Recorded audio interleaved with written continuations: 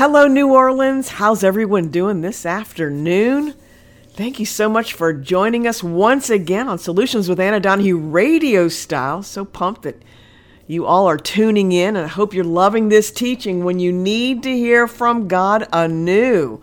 Oh my goodness, I love all this. I'm coming out of Isaiah chapter 40, verses 3 through 5. Let me grab it right here on my notes.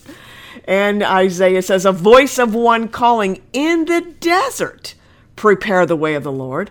Make straight in the wilderness a highway for our God. And as I've been sharing all week, a desert, wilderness.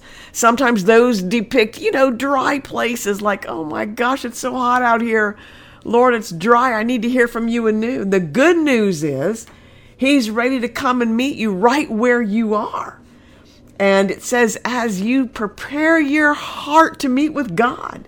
Verse 4, every valley will be raised up, every mountain and hill will be made low. The rough ground will become level, and rugged places will become a plain. The glory of the Lord will be revealed. Everyone will see and say, oh my gosh, what happened? How did you get out of the whatever you were in? We talked about preparing your heart to meet God. We said ways to do it. Number 1, expect to meet God right where you are. Psalm 5:3, David said, I pray and I'm waiting in expectation. Number 2, begin to plant seeds now. Don't just hang out and flip your thumbs as you're pressing in to know God, to hear from God anew. Start planting seeds. Well, seeds of what? The Word of God. Go afresh into your Bible. Maybe it's been a while. Say, God, okay, here I am.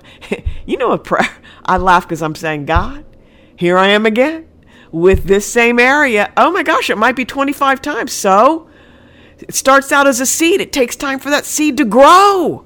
It's all right. You go back and back and back. Look at Naaman. Look at how many times people have to press in order just to even get in correct alignment. It's all right. You go back. Number 3 today, to get your heart ready to meet with God anew, because he's ready to meet with you.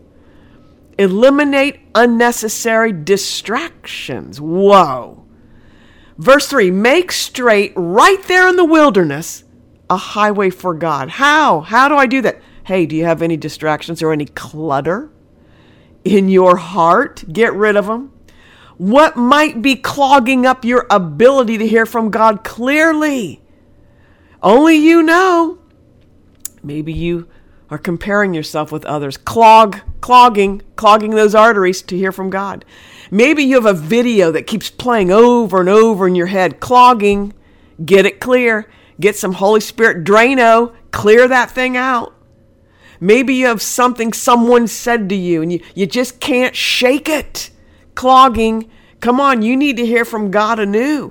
You need to develop this attitude. I don't have time for that. Lord, help me walk in forgiveness.